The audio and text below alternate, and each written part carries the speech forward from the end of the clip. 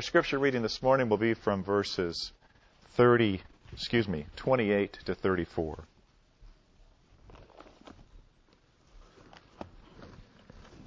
Mark chapter 10. Breaking into the narrative at verse 28. It'll become clear in a few moments why we do so this morning.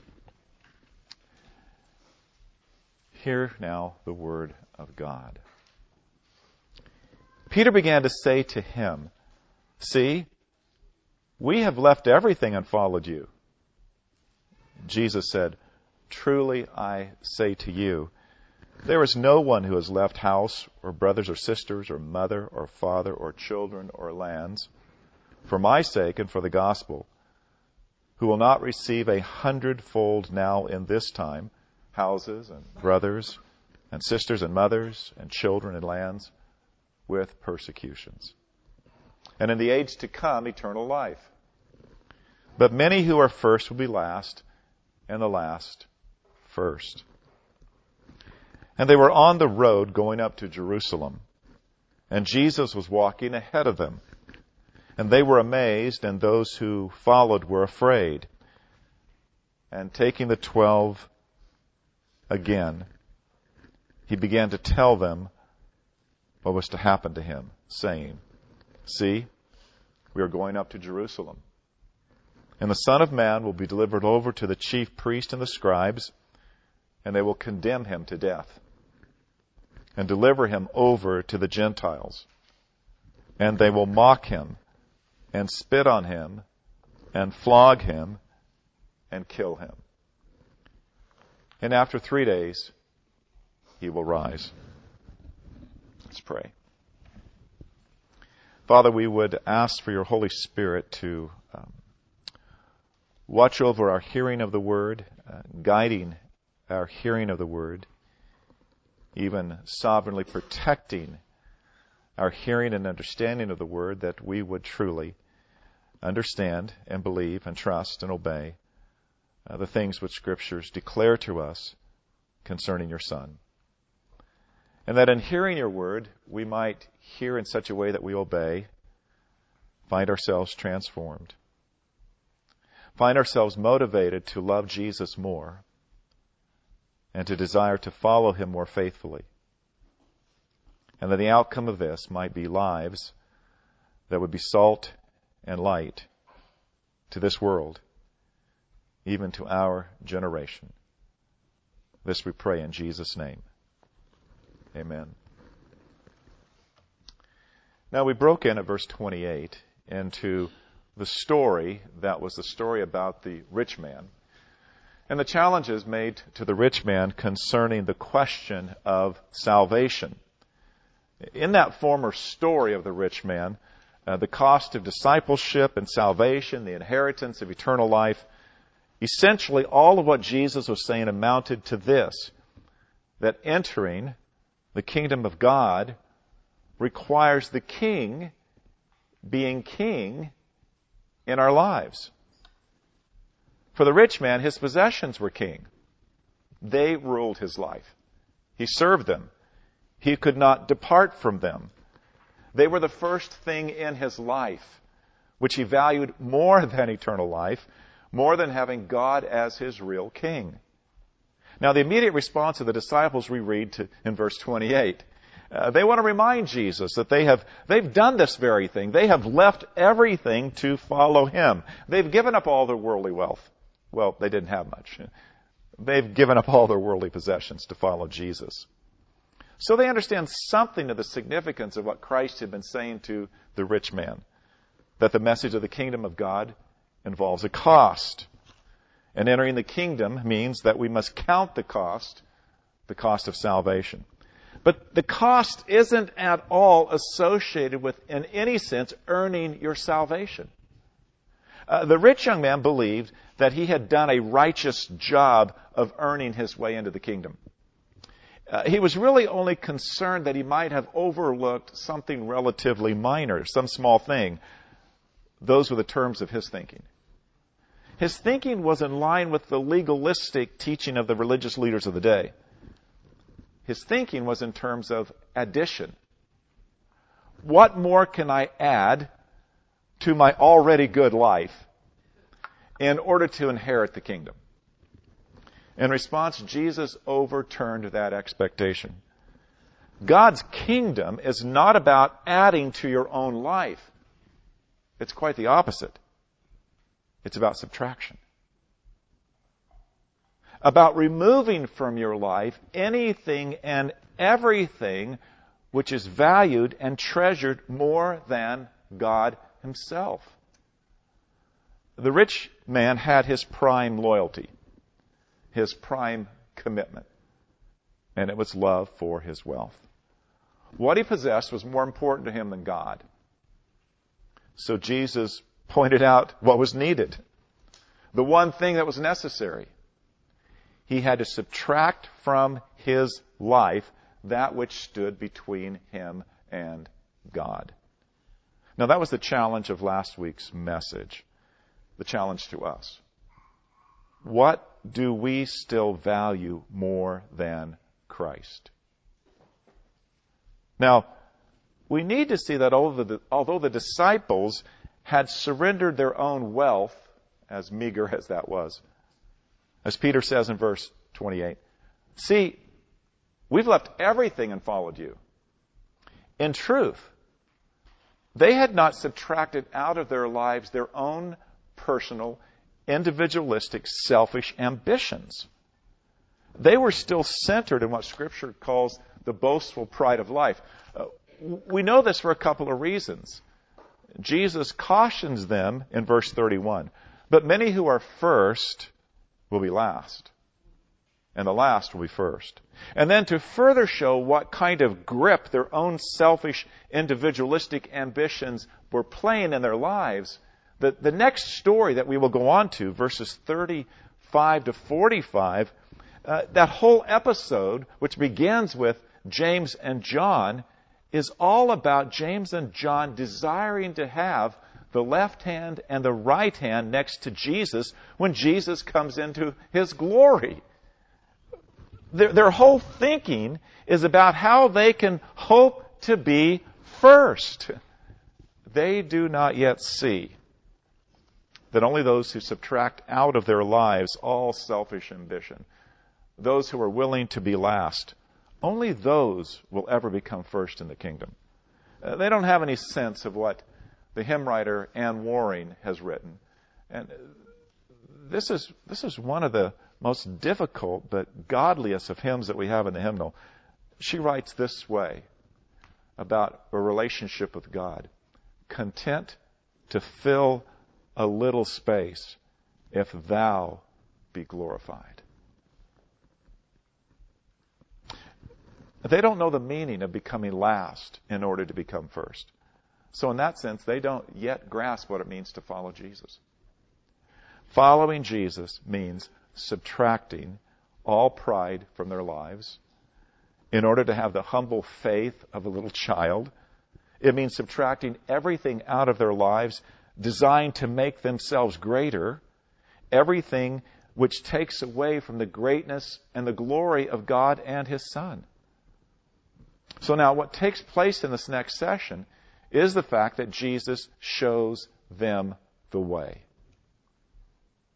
Jesus is going to tell His disciples what it will cost Him to be the Savior, to be the Redeemer, to be the Christ. Now, that whole thing, what it costs Jesus, is about subtraction. The powers of the world are going to take away the freedom of Christ. They're going to arrest Him. They're going to take away all of His dignity because they're going to mock Him and spit upon Him and flog Him. They're going to take away His rights to justice because He's going to be condemned in a kangaroo court. And then they're going to take away His life. And this is the way of the cross. Now, the message for us with respect to the Christian life is basically this.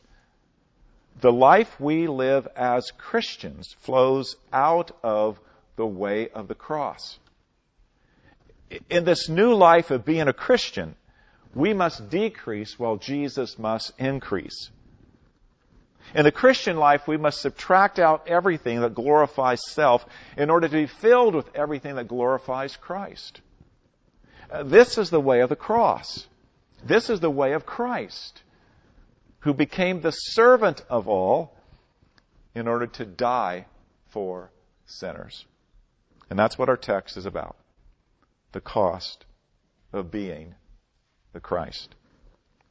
Now we can break down what is said in these few verses into three things about the cost of being the Christ.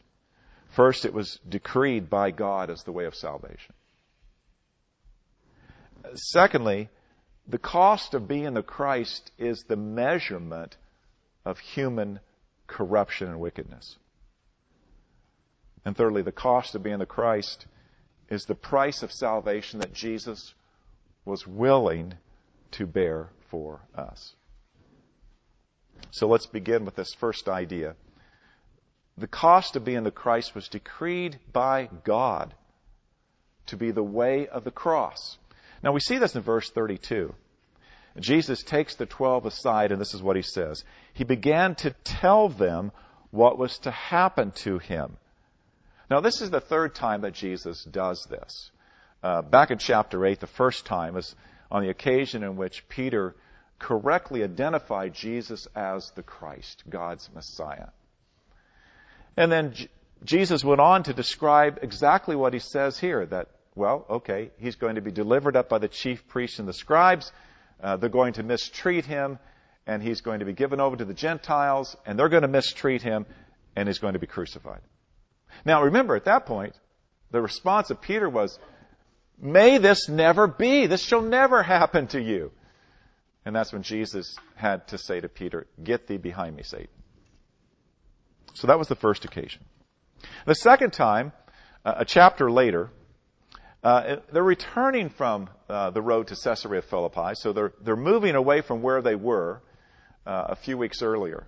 And on the way back to Galilee, Jesus once again tells them what's going to happen.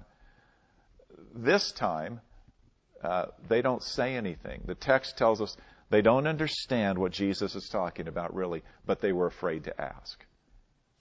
And so they ask him nothing further about it. This is the third time.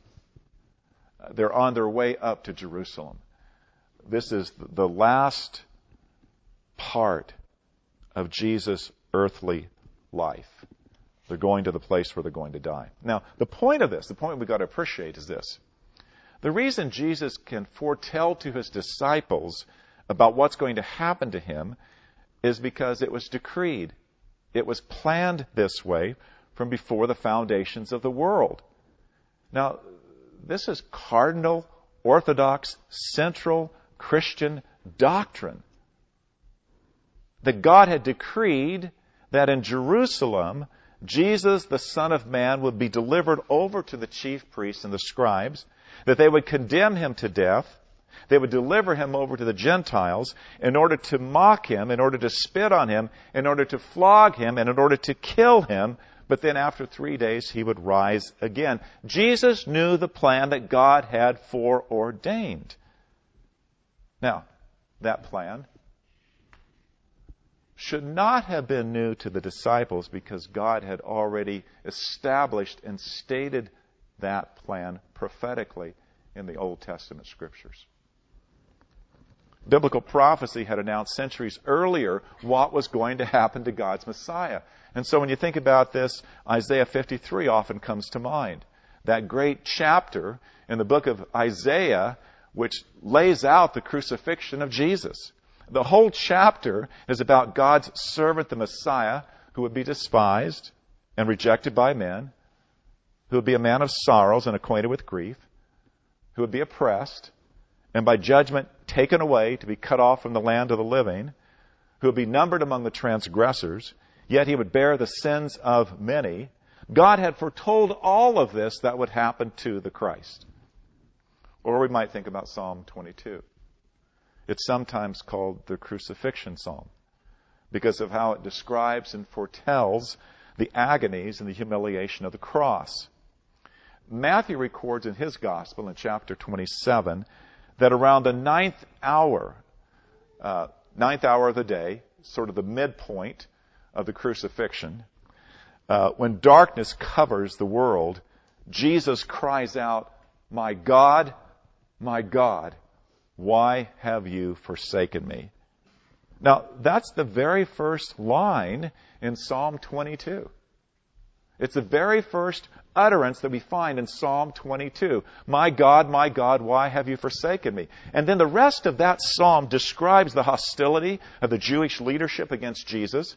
It describes how his hands and feet were pierced as they were nailed to the cross. It describes how he was mocked by the crowds, what he had to endure through the excruciating pain of the crucifixion, and then as well how the soldiers gambled for his clothing. All of that happened to Jesus. All of that had been foretold. All of that had been decreed to happen to Christ. But then Psalm 2. This psalm is a fascinating, significant aspect of God decreeing what would happen to Jesus. Because Psalm 2 is quoted for us, the first part of the psalm, the first two verses, in Acts chapter 4. The early church actually turned to this psalm as the basis of a prayer which they pray in Acts chapter 4, beginning at verse 24 and lasting to verse 30. So here's their prayer. They saw this psalm as foretelling what was going to happen to Jesus. So listen to their prayer. They say, "Sovereign Lord, who made the heaven and the earth and the sea and everything in them, who through the mouth of our father David, your servant, said by the Holy Spirit," and then they quote Psalm 2, the first two verses. "Why did the Gentiles rage and the peoples plot in vain? The kings of the earth set themselves, and the rulers gathered together against the Lord and against his anointed." Then they go on to pray, having quoted from Psalm 2, the first two verses. Then they go on to pray this way in verse 27 of chapter 4 of Acts. "For truly, in this city there were gathered together against your holy servant Jesus, whom you anointed," meaning whom you made the Christ, "both Herod and Pontius Pilate, along with the Gentiles and the people of Israel," verse 28, "to do whatever your hand and your plan had predestined to take place." The disciples understood very well that the suffering of Jesus, the cost of going to the cross, was by God's predestinating decree. As the disciples declared in their prayer, Herod and Pontius Pilate, the Gentiles and the people of Israel, all did what God's hand and plan had predestined to occur, to take place against Jesus. Now, this passage is one of the most theologically significant in all of the New Testament concerning God and God's ways. But here's one very important personal application all of us can take with us. If the most evil act in all of human history, and there was no more evil action by the wickedness of human heart than the killing of Jesus. You need to get your theology at that point and recognize, as we'll show later, there was nothing more evil done in all of human history than the crucifixion of Jesus. Nothing. Ever. If that puzzles you, you need to think through what the crucifixion of Jesus actually means, actually was. We'll speak to that in a moment.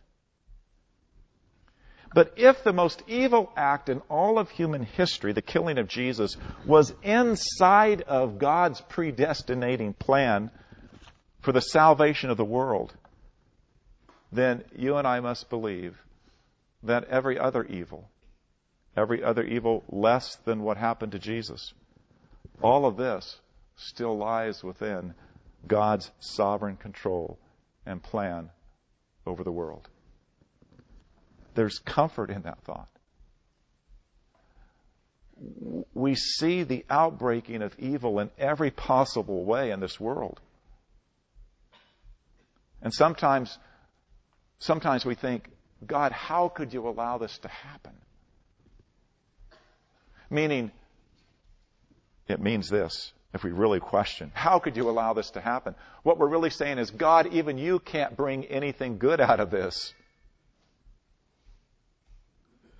But you see, God, out of the worst evil that ever happened in this world, the killing of His Son, brought the greatest good that this world could ever know. The forgiveness of sins, reconciliation, everlasting life with God Himself. There's comfort in that thought. It's where we place our faith and trust. The world is never outside of God's sovereign control. We know this because the way of the cross, the cost of being the Christ, was decreed by God. Now, the second thing we find in this passage, in these verses, is that the cost of being the Christ exposes the wickedness of human sin.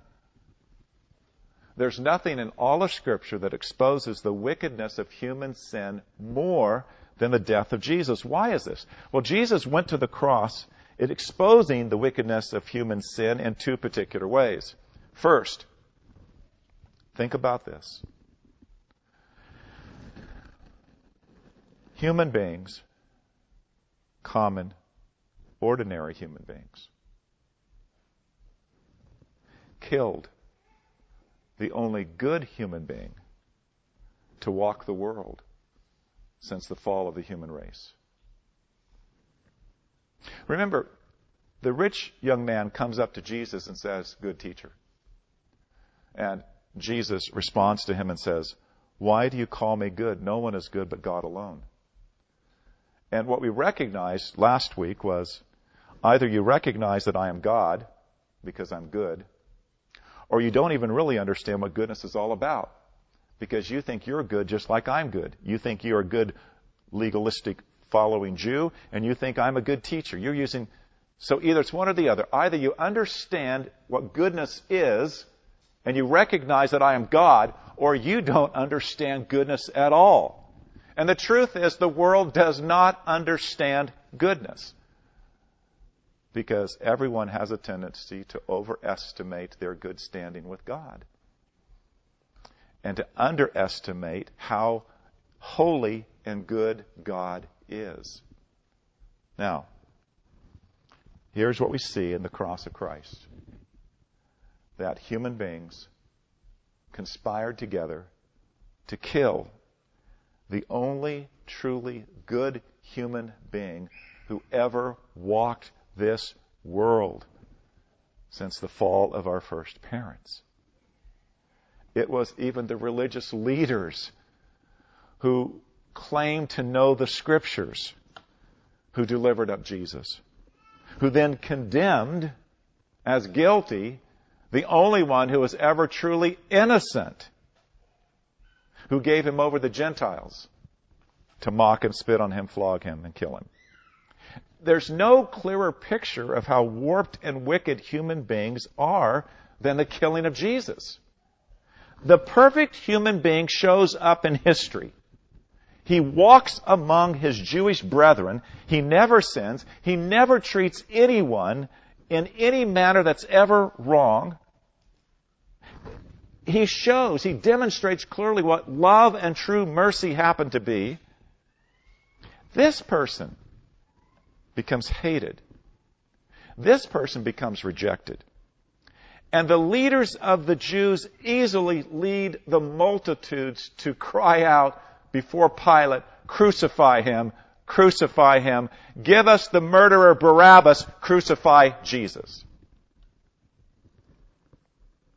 Now, in Peter's first sermon on the day of Pentecost, he tells the Jewish people in his audience, he tells them that the cross has exposed their wickedness.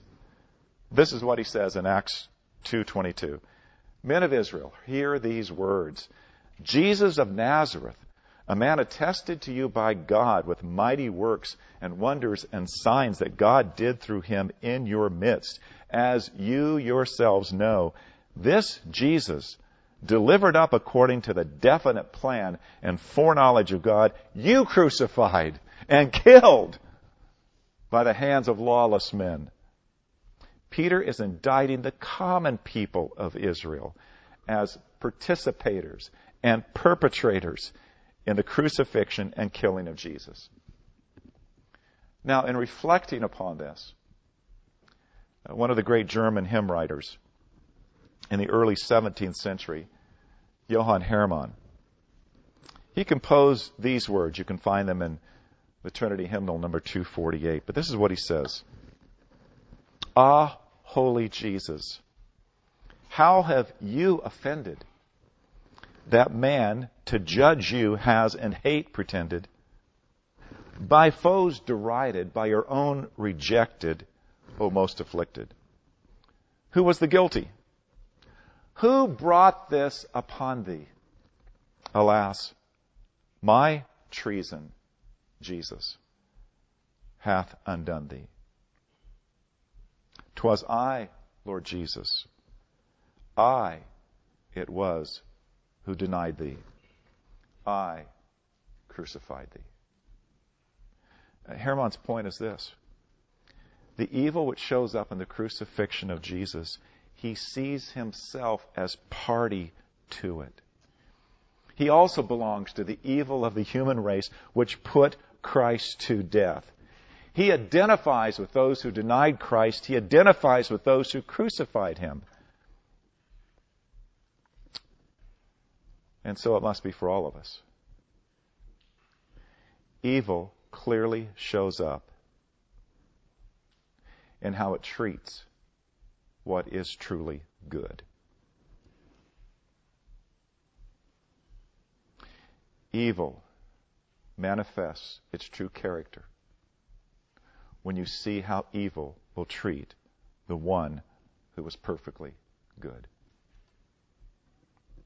Now, a second way that the cross exposes the depth of human wickedness is that only the death of the Son of God could make atonement for sin.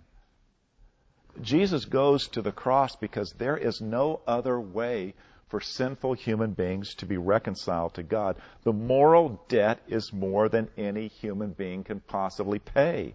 It's an infinite debt because it has violated the infinitely holy will of an infinite God.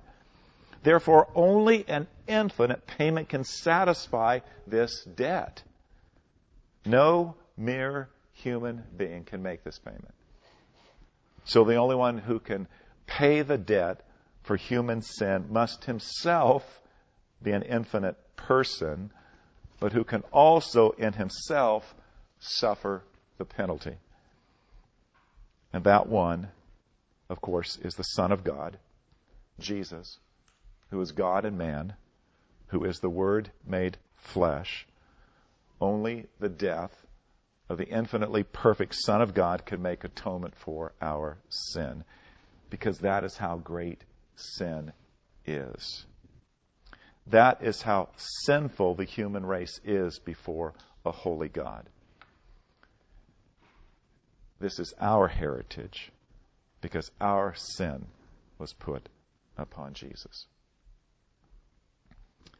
Now, lastly, the cost of being the Christ reveals what Jesus was willing to pay, what he was willing to suffer for us, for our sake. The trajectory of the purpose of Jesus dying on the cross terminates on us. What was Jesus willing to suffer in order to be the Christ, the Savior of us? So think about his willingness to pay that cost. And the first thing we have to recognize is the Scriptures point out in a multitude of ways that this was not humanly an easy thing to do. And Jesus was fully human to be betrayed by one of his disciples with a kiss, to be delivered up by the priestly leaders so that he surrenders his freedom, to be condemned falsely when he alone could plead innocence and righteousness, to be given over to the Roman soldiers who had no respect for Judaism, the religion of Israel, the scriptures, or the messianic promises, to be mocked by them, to be spat upon by them, to be flogged by them, and then to be crucified by them. All of this Jesus knew ahead of time, that he would suffer all of this. This is why during his time in the Garden of Gethsemane, his prayers were prayed, according to what Luke tells us, in agony. His sweat became like great drops of blood. Even angels had to come from heaven down to minister to him, to strengthen him. He said to his disciples, "My soul is very sorrowful, even unto death." And he said to his Father, "My Father, if it's possible, let this cup pass. Nevertheless, not as I will, but as you will." There was never a deeper agony of heart and soul than this. He did this for us. Further, Jesus knew that he would face something far worse than this human, emotional, and psychological suffering, even far worse than the physical suffering of the crucifixion itself. Because on the cross, Jesus would bear the weight of human sin upon his sinless soul. Sin separates from God. And for the first time in all of his eternal existence, the Son of God would experience an alienation from his Father. Now, you and I can't understand this. But we know that what Jesus suffered was the weight of our guilt for our sin. He was pierced for our transgressions.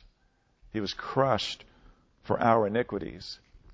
The Lord laid on him the iniquity of us all. It was the will of the Lord to crush him, to put him to grief. And for this reason, Jesus would cry out upon the cross, my God, why have you forsaken me?" Now, this was the cost that Jesus was willing to bear in order to be the Christ, in order to be the Savior. He did all this for us. He who knew no sin became sin on our behalf, so that we might become the righteousness of God in him. He himself bore our sins in his body on the tree, that we might die to sin and live unto righteousness. By his wounds you have been healed. He surrendered his perfect life over to death, the author and the perfecter of our faith, for the joy set before him, endured the cross, despising its shame, so that because of the suffering of death, by the grace of God, he might taste death for everyone. Since the children share in flesh and blood, he himself likewise partook of the same, that through death he might destroy the one who has the power of death, that is the devil, and deliver all those who through the fear of death were subject to slavery all their lives. For surely it is not angels he helps, but he helps the seed of Abraham. Therefore he had to be made like his brothers in every respect, so that he might become a merciful and high priest in the service of God, to make propitiation for the sins of the people. What does this tell us? It tells us how much he loved us. So for this reason, Paul prays this way, that Christ may dwell in your hearts through faith, that you, being rooted and grounded in love, might have strength to comprehend with all the saints what is the breadth and length and height and depth, and to know the love of Christ that surpasses knowledge, that you may be filled with all the fullness of God. Out of his infinite love for us, Christ surrendered all to the Father, to his wrath and curse, to suffer and die in our place, that we might be adopted into the Father's family, that we might be sons and daughters of the Most High. For you know the grace of our Lord Jesus, that though he was rich, yet he became poor, so that we through his poverty might become rich. This is why for the Christian, we exalt in Christ alone. He is our light, our strength, our song, our cornerstone, our solid ground, our comforter, our all and all. Here, in the love of Christ, we stand. Amen. Father, help us, we pray, to know this love, to know the love of Jesus, what Jesus has done for us, so that we might fully surrender all of ourselves, our lives, to him. In Jesus' name, amen.